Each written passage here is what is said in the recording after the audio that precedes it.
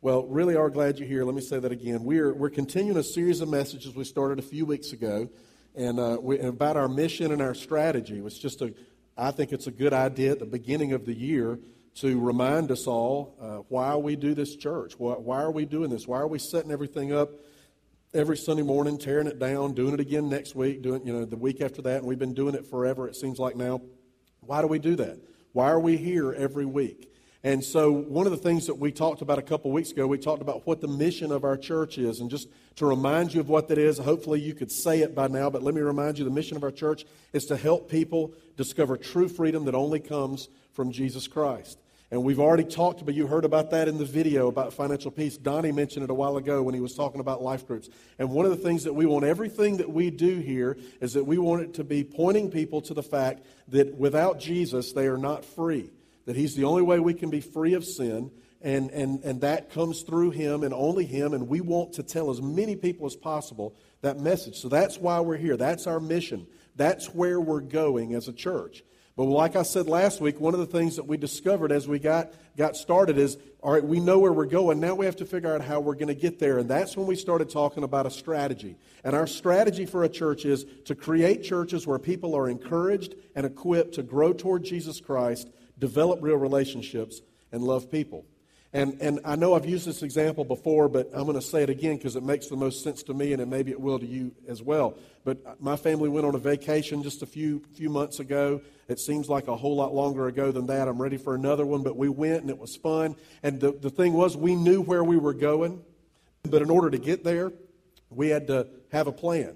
We couldn't just wake up one morning and go, hey, we're going to the beach. I guess we're just going to end up there in a minute. No, we had to pack a car. We had to make sure we had gas. We had to make sure the tires were right and there was oil in it and take off and knew a route that we were going, all that kind of stuff. And so for us as a church, our mission, that's where we're going. And our strategy is the car that we're riding in to get us there. It's the route that we're taking because it's going to keep us focused in on just a few things that we think that we need to do well. And last week we talked about grow towards Jesus Christ. Today we're going to talk about the second part of our strategy, which is to develop real relationships. Now, I believe that all three parts of our strategy are important, or we wouldn't have them included. All of them. Grow towards Jesus Christ, develop real relationships, and love people. All very important, all really equally important. But I think with develop real relationships, there are some particular challenges to that one that come from our culture. We live in a culture that is becoming more and more isolated. We live in a culture, thanks to some good things like technology and some things that it's brought into our life, now we can, if we want to, we can have less and less contact with actual people. I read a study earlier this year where there are 3 million Americans this year, in 2013, this past year, 3 million Americans worked from home, and that meant they never set foot in an office. So there were 3 million Americans that every day they get up and they go to their part of their house that they work in. They don't have any contact with anybody else other than through a phone or email or that kind of stuff. And they say that number is supposed to increase by 65% over the next 3 years. That we're becoming more and more a group of people in our country who don't go out and interact with people, but we stay right where we are by ourselves. You know that just from life. When I was growing up, when you went to the gas station, you always had to have some type of contact with a human being. You had to pay them cash or pay them credit card or something and at least say, yeah, no, I don't want cigarettes today, or whatever it is that you had to say. Nowadays, you go out and you go to the gas station. Oh, pay at the pump. Don't have to worry about seeing anybody. I'm going to go over here to the grocery store after I get gas, and I've got my groceries.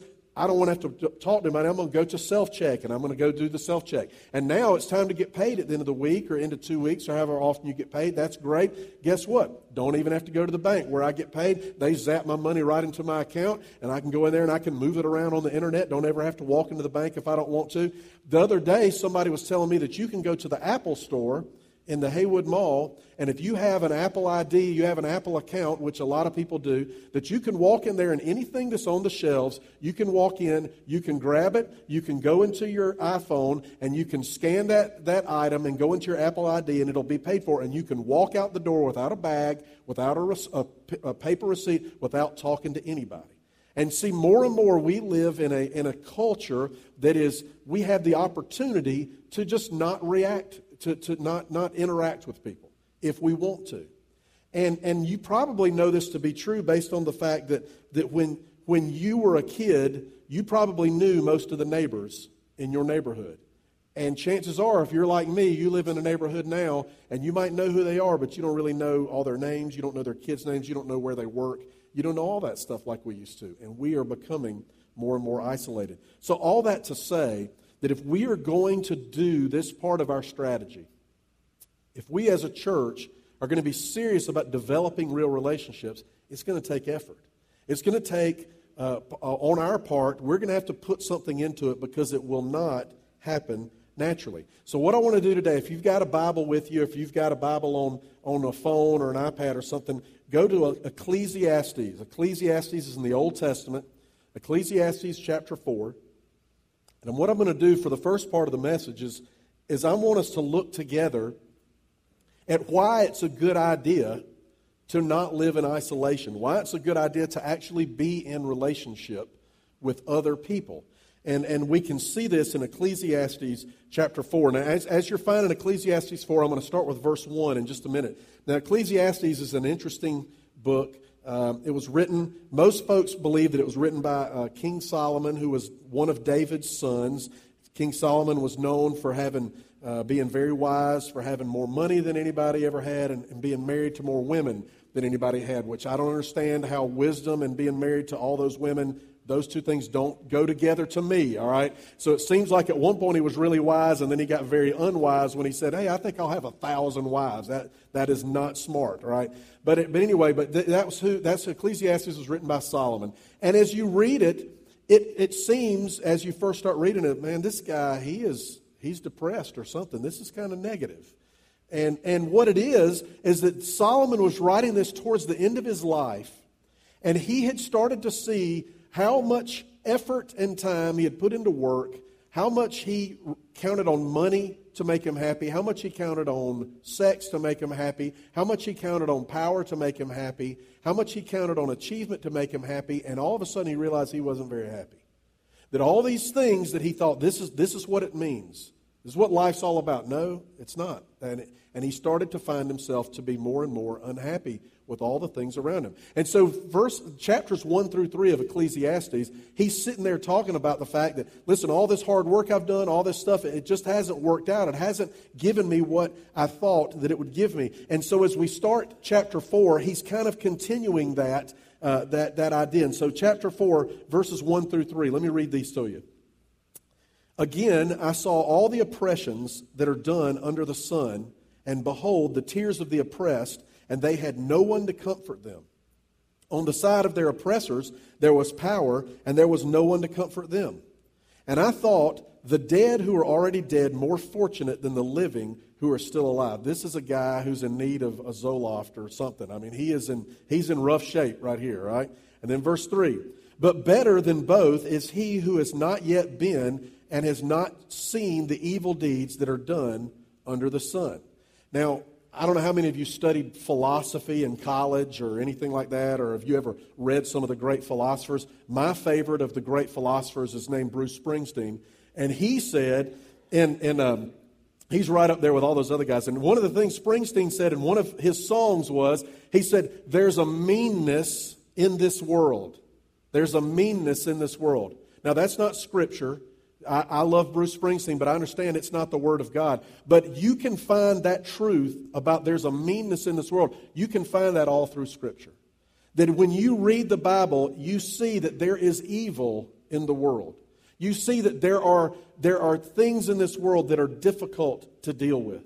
That if you are going to be in relationship with other people, that's going to be a hard thing sometimes. And so there is difficulty in this world. And when I was really, for the most of the part of Sherry and I being married, and when we first kind of started out, I would hear all these things that would happen to these families and these people, and I, for some stupid reason, I thought, well, that's not going to happen to us.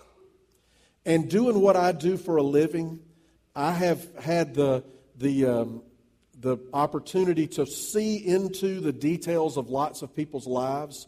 And people would come and they would share these things with me, and it's just heartbreaking stuff that had happened, and I couldn't believe that these things were going on right here in our community, and it was so difficult. But I would go away from that praying for those folks and also saying, God, thank you that that's not happened to us.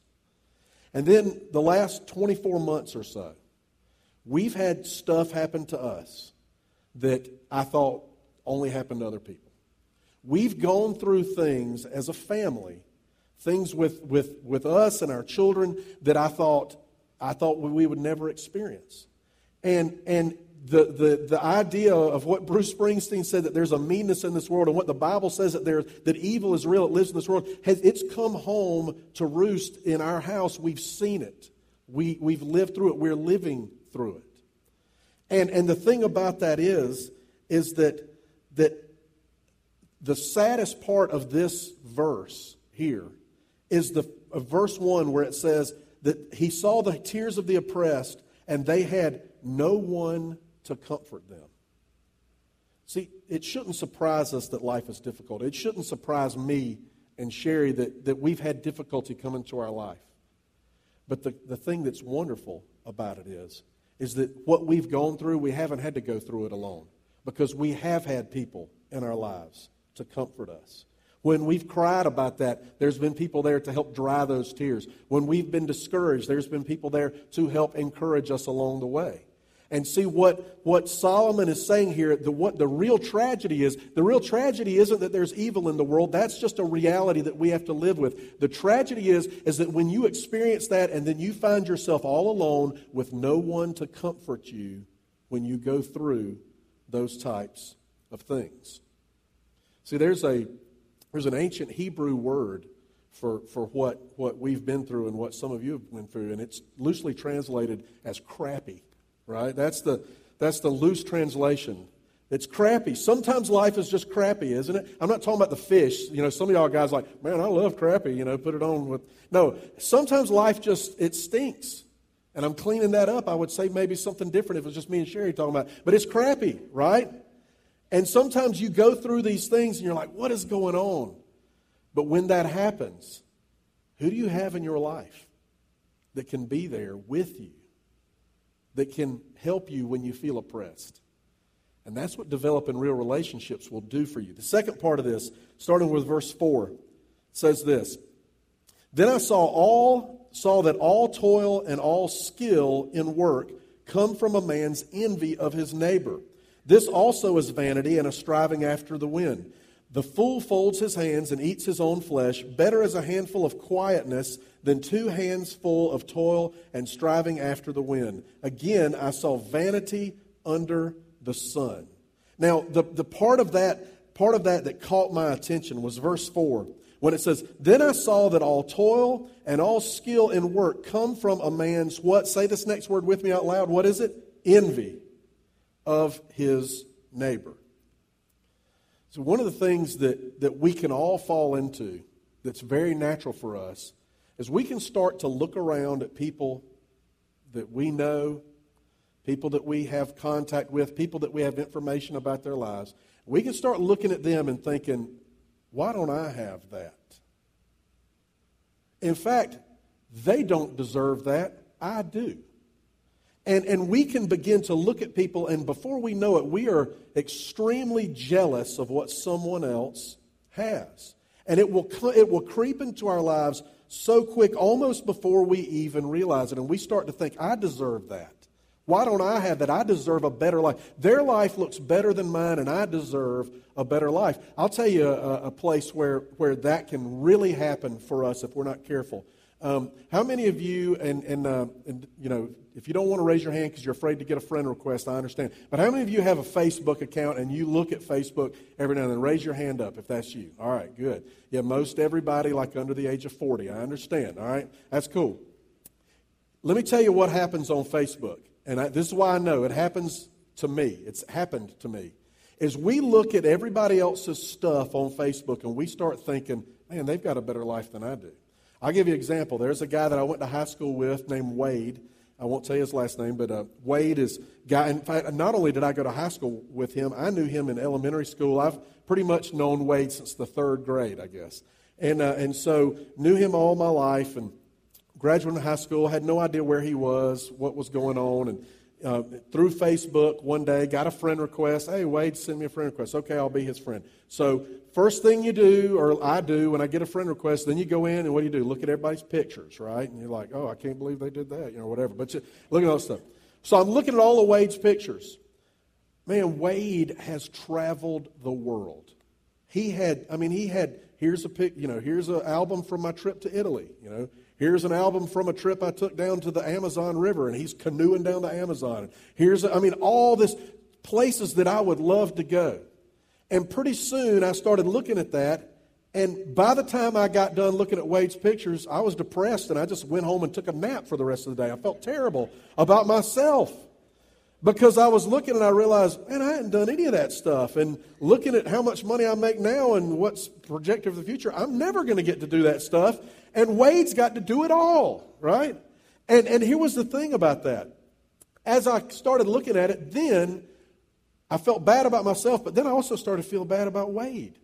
And I started to think, well, what has he done? How does he deserve that? God, I'm a pastor. I'm working for you, God. And what is he doing? He's just some loser. I start thinking bad about him, and it all started with jealousy. And one of the things that it did, and thankfully, I don't have contact with Wade every day, but if I had, it would have been easy for me not to want to be around him. It would have been easy for me to want to isolate myself from him. Is it anything he did? No, it's because I'm jealous of what he gets to do.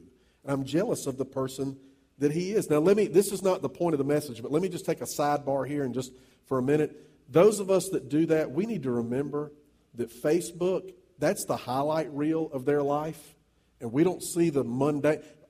Wade's not going to put a picture of the counseling sessions that he's having because he's going through depression. I don't know if he is.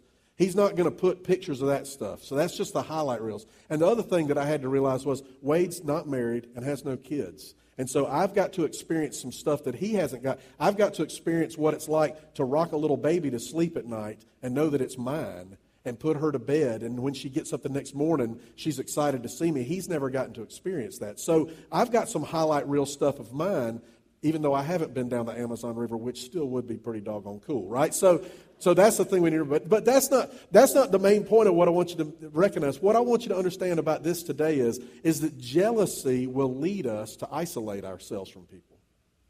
That if we're jealous of someone, it's hard to be their friend. And if you're really jealous of somebody, it's impossible to be their close friend. And so when it says here that Solomon said, then I saw all the toil and skill and work that comes from a man's envy of his neighbor. We need to be realistic about our lives, and we need to look and we say, is the thing that's getting in the way of me developing real relationships with somebody else, is it because I'm envious of something they've got or something they appear to have that I don't have? Is it jealousy that's getting in the way of that? Because see, what jealousy does, jealousy leads to mistrust, and mistrust becomes contempt, and contempt becomes hatred. And I know you would say, Cliff, man, I don't hate anybody. And I would tell you, I don't hate Wade. And we would all say, oh, who do I hate? I don't hate them. But if we're jealous of someone, we're a lot closer to that than we would want to admit. And it will cause us to isolate ourselves from them. And then we won't develop real relationships with those folks. And it'll be harder to develop with other people. Well, we believe that there should be a better way of living. For folks who are believers in Jesus, if you're a part of this church, and we believe there should be a better way of living, that we should be able to move beyond isolation. We should be able to move beyond being lonely and having no one to help us through difficulty. And Solomon begins to talk about those things when you get to verse 9. Go to verse 9 through 12 and look at what he says. He says, this is a bad way to live before, and work and all this stuff doesn't fulfill. And then he says, how about this? This is a better way to live, starting with verse 9. Two are better than one, because they have a good reward for their toil. For if they fall, one will lift up his fellow. But woe to him who is alone when he falls and has not another to lift him up. Again, if two lie together, they keep warm, but how can one keep warm alone? And though a man might prevail against one who is alone, two will withstand him. A threefold cord is not quickly broken. See, the reality is, and what we want you to know today is that if you will be in a close, trustworthy relationship with other people, that leads to a more fulfilling life. It's just the way we're designed.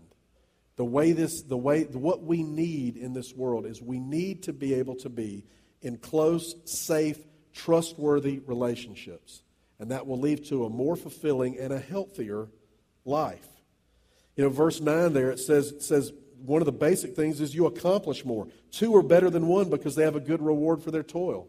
You know that to be true whether you're digging a hole or working on some other type of project. If you get two people working on it and two people that enjoy being together and understand what each other are trying to do, you can get more done when you have two or three or four people working on that instead of us all trying to do things by ourselves. And then verse 10 and 11, again, it goes back to how it helps us through difficulty. For if they fall, one will lift up his fellow. And then verse 11, if two lie together, they keep warm. But how can one keep warm alone? That this life is difficult. There will be hardship. And how do we get through that the best possible way?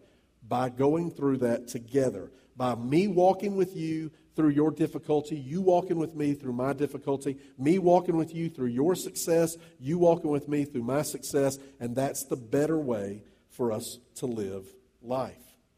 Now, if we can all agree that that's better, if we can all agree that, okay, being in a relationship with people is better than being isolated, if we can agree to that, then how do we do that? What are some things that we can do to make that happen? Well, one of the great things about reading through the New Testament, especially when you get like from after Acts, like Romans through Revelation, there are tons of verses in the New Testament that have a phrase in there, one another.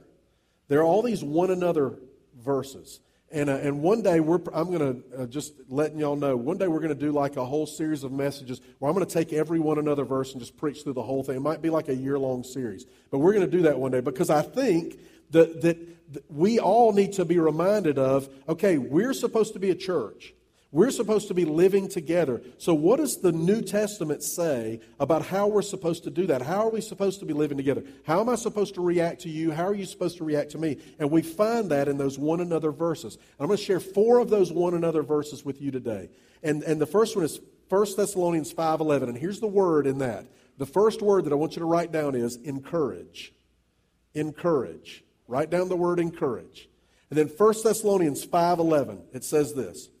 Therefore, encourage one another and build one another up, just as you are doing. This world that we live in can be discouraging. And in fact, all right, today they're going to play 2 football games today. And some of y'all I know don't care about it, and some of you care a lot about it. But either way, they're going to play 2 football games today. And I can almost guarantee you that one of the teams is going to lose one of those games because someone's going to make a mistake. Something's going to happen. Someone's going to throw a key interception. Someone's going to miss an assignment on a pass coverage. Somebody's going to fumble. Something's going to happen. And tomorrow morning on sports radio all across this country and on the internet, people will focus more on the mistake that's made than all the good plays that are made by the winning team. And so sometimes I think even though we're not athletes, sometimes I think we go through life thinking, instead of how can I be the best, we're thinking, how can I keep from making a mistake that everyone will find out about? Because this world can be very discouraging. There's not a lot of encouragement out there for us. Now, maybe you work in a workplace where you've got a boss, or maybe you are the boss, and y'all are all encouraging each other. Man, good job, patting you on the back. You're great. So glad that you're at work today. We're a better company because of you. Maybe that's the environment you work in, but chances are most of you work in an environment where the only things that are mentioned are when you mess up. If you're doing your job, nobody says a whole lot, but first time you mess up, well, I got to call you in, we got to talk, and there's got to be some type of big thing that goes on with that because we don't have a lot of encouragement in this life that we live in. I was talking a few years ago with a friend of mine who he was in charge of helping new churches get started all across our state, all across the state of South Carolina. And so at that time, we were young, just being started, and I was talking to him about how can we help start other churches. And it's through some of those conversations that now that's why we support different churches that we do financially, why we're supporting 2 churches in the Charleston area right now, one in the Myrtle Beach area, and got plans to support. We're supporting one now, actually, that's getting ready to start in Greer this spring. And so that's what we do. But I was having a conversation with him, and he told me something.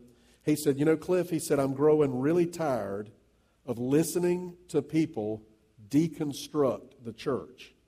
And I said, what do you mean by that? He said, I'm growing tired of having conversations with people, and all they want to tell me is how the church is doing all this stuff wrong. And how this church, this is what they're doing wrong. And they're a terrible church because of this. And this pastor, he said, I'm growing very tired of that. He said, because anybody can deconstruct. He said, it takes hard work to construct, to come up with something encouraging. And that's true for us in our relationships, isn't it?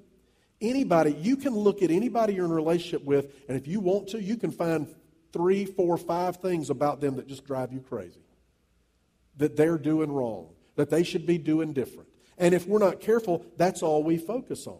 But what does Paul say in 1 Thessalonians 5 that we're supposed to do? We're not supposed to discourage each other. He says, encourage one another and build one another up. That's what we're called to do. Yes, there's going to be shortcomings. Yes, people are not perfect. Guess what? We're not either. And what are we supposed to do? Are we supposed to just all the time focus on what they can't do right? No, instead we focus on how can I help them be better? How can I encourage them? How can I build them up? How can I focus on the positive things that they do and just talk that up to them and make them feel better about who they are and what Jesus wants them to do? Second word that I want you to write down is serve. Serve. Galatians 5:13. Here's another one of those one another verses. For you are called to freedom, brothers.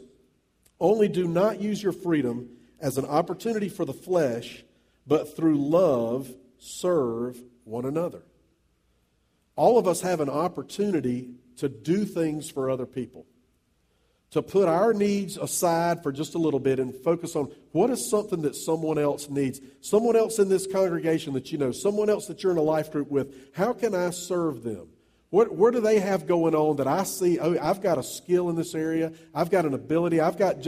Maybe it's just taking some time to listen, whatever it is. But I can serve them. I can spend some time doing something to help them. And it's for their benefit, and I'm doing it for their good. But guess what? You're going to get something good out of it. We're supposed to serve one another. It's been a few months ago now. One day our oven quit working. And it was a surprise because we've had that same oven for like 15 years or something, so I was very shocked. But it quit working and it wasn't working right. And so I found this place that, they do repairs. And so I called them. These guys come out and charged us some money to look at it and then said, hey, it's going to cost this much. Here's what the problem is. It's going to cost this much to fix it. Well, however much it cost to fix it was going to be almost as much as buying a new oven. So I said, okay, I guess we'll just buy a new oven. Well, then I found out, and guys, I don't know if you're aware of this, but just let me let you in on it. You can't just buy a new oven because now the oven won't match the refrigerator or the dishwasher. So you got to buy everything, right? And so Sherry and I were making plans to buy everything, right? And I happened just to mention to Donnie one day that our oven was out, and dadgummit, now we got to buy everything brand new. And Donnie said, oh, man, that stinks. What's the problem with it? I told him. Then I go back to my office, and Donnie calls me and says, hey, I found the part to your oven. It's a place in Greenville. They got it. It doesn't look like it's too hard to fix. I said, how much is the part? It was much cheaper than it was going to cost to get that part put in by somebody. And he said, why don't you get it and we'll put it in? And I said, all right. Now, let me tell you, I don't know, those of y'all that don't know Donnie, but Donnie today, let's say Donnie this afternoon, he told Shelley, you know what, Shelley, I'm really interested in sculpting. He could go home today and watch a YouTube video, and next weekend he could sculpt you something that you want to put in your house. I mean, he has an amazing ability to do just anything he wants to do. So I immediately, so since Donnie said he thought he could fix my oven, now I've got other friends, if they said, hey, we can fix that oven, I think we're going to buy 3 new appliances, don't bother. But since it was Donnie, I was like, yeah, man, let's try it. And so I got the part, and he came over, and we got that thing done, and it didn't take us too long. But here was the point of that. The point of that is that Donnie could have had that conversation with me and said, daggone, Cliff, too bad, hate that you have to buy that. And he's busy. He's got stuff going on. It's not like he's got all the time in the world to be fixing my oven. But he looked at an opportunity. Hey, here's a way that I can serve Cliff. Here's a way that I can help him out. I'm good at this kind of stuff. I don't want him to have to spend this much money. Here's an opportunity. And all of us have things that we're good at, things that we can help out with people. And what the Scripture says is that if we want to develop real relationships with people, we should be looking to serve each other, not just looking to see what we can get from one another. Third word that I want you to write down, challenge. Challenge. Hebrews chapter 10, verses 24 and 25 says this, and let us consider how to stir up one another to love and good works, not neglecting to meet together as in the habit of some, but encouraging one another, and all the more as you see the day drawing near. You know that word stir up there? There's another word that you can use for that's used sometimes in translations for that Greek word, and that word is provoke. And see, when we hear provoke, we think of that provoke sounds negative to us. That I'm going to provoke you into a fight or provoke you to anger, that kind of thing. But what he's saying here is that we have an opportunity as believers that all believe in Jesus, that are developing real relationships with each other. We have an opportunity to provoke each other to goodness, to stir up in each other good works. And so that by us spending time together, by us talking with one another, that it makes you want to grow towards Jesus Christ more because of what you see in my life. And I want to grow towards Jesus Christ more because of what I see in your life. It says that we should stir up one another towards love and good works. Those of you that are raising kids, especially those of you that have teenagers, you know that it's really important for your kids who they hang around with, isn't it? And you know that there's some kids that your son or daughter hangs around with, and if they hang around with them, you're probably going to get a call from the Greer Police Department. And then there's other kids that if they hang around with them, they're going to do better stuff and paint an elderly person's house. It just seems to be that way, right? Well, I think we're not a whole lot different. I remember when I was in high school, I was in an English class in the 10th grade, and there was a buddy of mine named Ronnie that sat on this side of me, and a buddy of mine named Greg that sat in front of Ronnie, and the three of us, we were not stirring one another up towards love and good works in that English class. We were stirring one another up towards laughter and not paying attention to what was going on. And those of you that are teachers know sometimes you got to separate those people. Well, for us, as we're going through life, if we're going to develop real relationships, we need to seek out those relationships where we're with people that we know, you know what, I'm a better person when I hang out with her or with him. Or recognizing the other side of it. You know what, every time I'm with her, I end up gossiping about all the people at church. Maybe I shouldn't have coffee with her this week because I know we're just going to run somebody into the ground. And so we are supposed to challenge each other to be better. Challenge each other towards love and good works. And then the fourth word I want you to write down, and this is so key, is forgive. Forgive. Colossians 3:12 through 13. Put on then, as God's chosen ones, holy and beloved, compassionate hearts, kindness, humility, meekness, and patience, bearing with one another, and if one has a complaint against another, forgiving each other, as the Lord has forgiven you, so you also must forgive. Now, I want you to pay real close attention to this part. If you've checked out, check back in right now. All four of these words that I just gave you, encourage, serve, challenge, and forgive, all of them are important. But if you don't include forgive in your relationships, I can guarantee you that whatever relationship you're in, no matter how strong it is, no matter how long you've been in it, if you don't include forgive, that relationship will die. At some point, that relationship will die. And here's why. We are always going to offend each other at some point. Sometime in the relationship, someone's going to do something that catches you off, that you don't like, that's discouraging instead of encouraging. And it might be you and it might be the other person.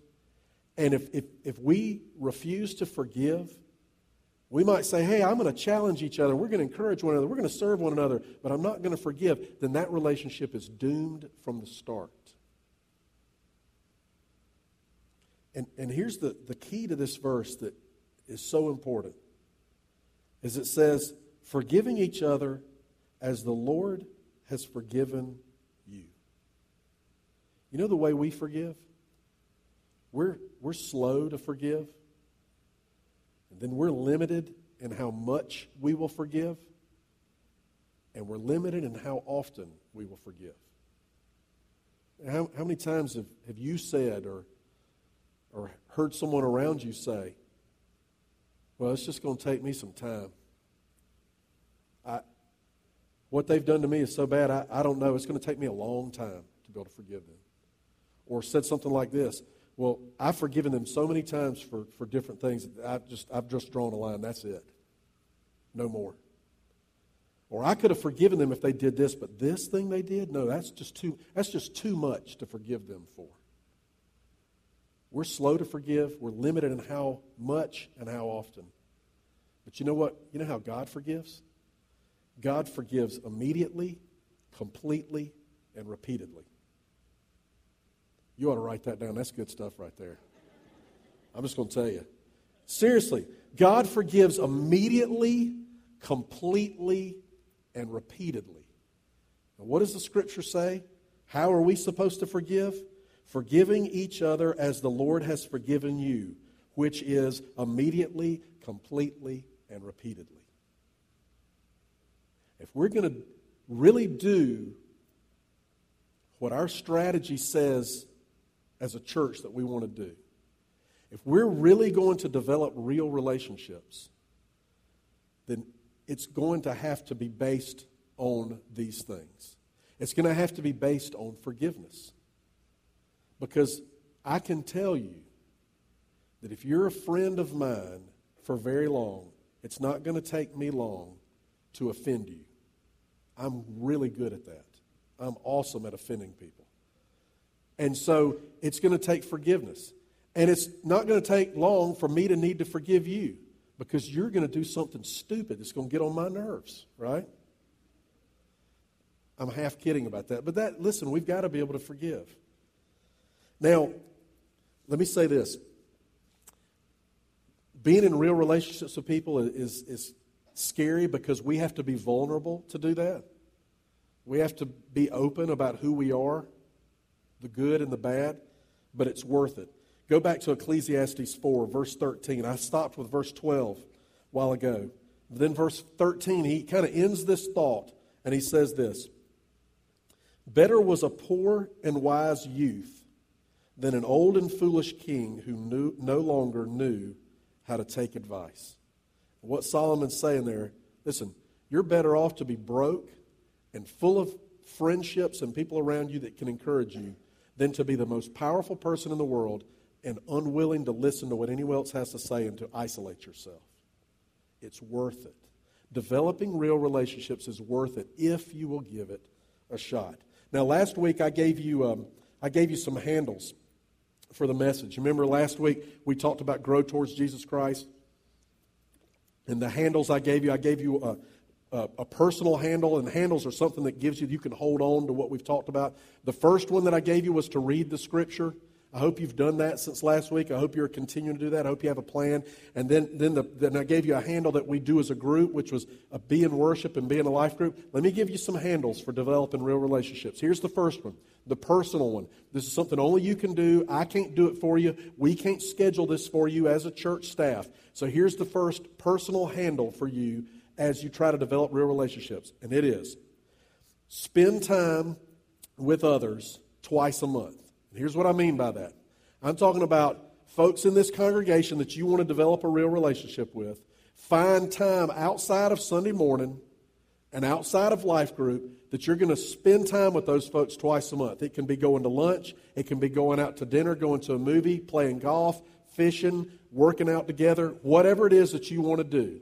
But find time to spend time with people outside of here twice a month. I can't do that for you. I can't have a sign-up sheet. Okay, here's this family over here. Who wants to go out to dinner with them? Who wants to get to know them? That doesn't work. You're going to have to do that on your own. You're going to have to look around, and you're going to have to say, you know what, that's someone we talk to every week. We've never been to their house. They've never been to our house. Invite them over.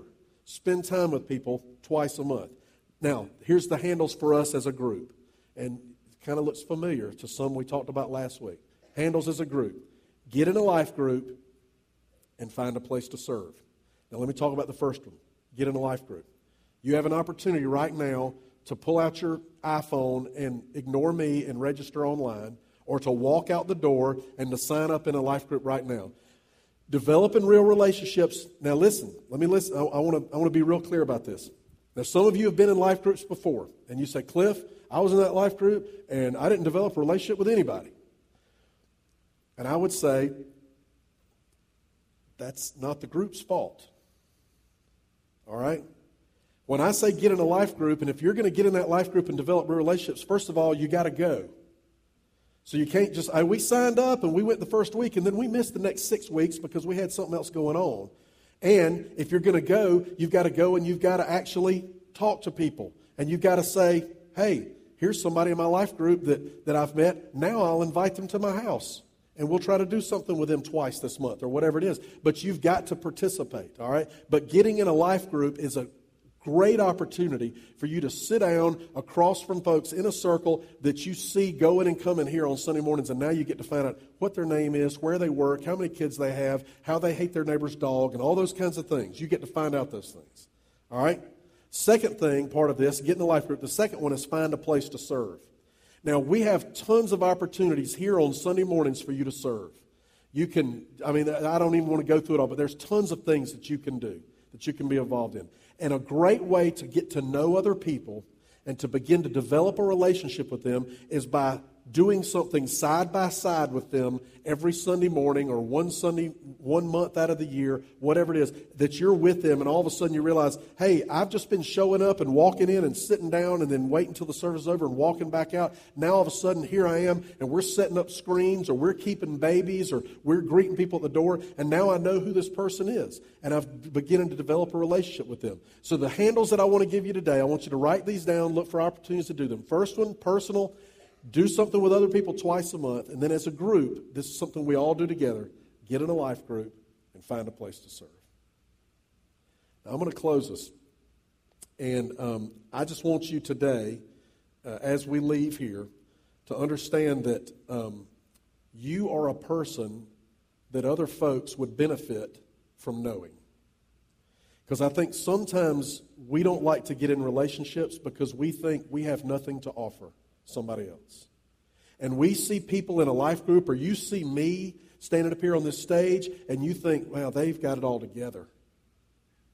And if I was like them, well, I'd have a lot of friends.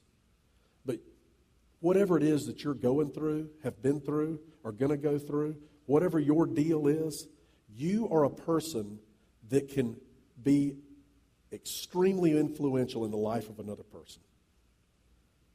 And you are a person that people need to get to know. You have something to offer in the lives of other people in this congregation. Father God, I thank you for giving us your word and just how clear it is about certain things. And we know that life is difficult, but God, it will be easier for us if we're surrounded by people who will encourage us and serve us and forgive us and challenge us. And so I pray that we would be those types of people. Father, that I would be a man who encourages the other people in my life. That I would be a man who looks for opportunities to serve others. That I would be a man who challenges the people that I'm in a relationship with to live more like you. And that I would be a man who forgives just like you forgive. We ask these things in Jesus' name. Amen.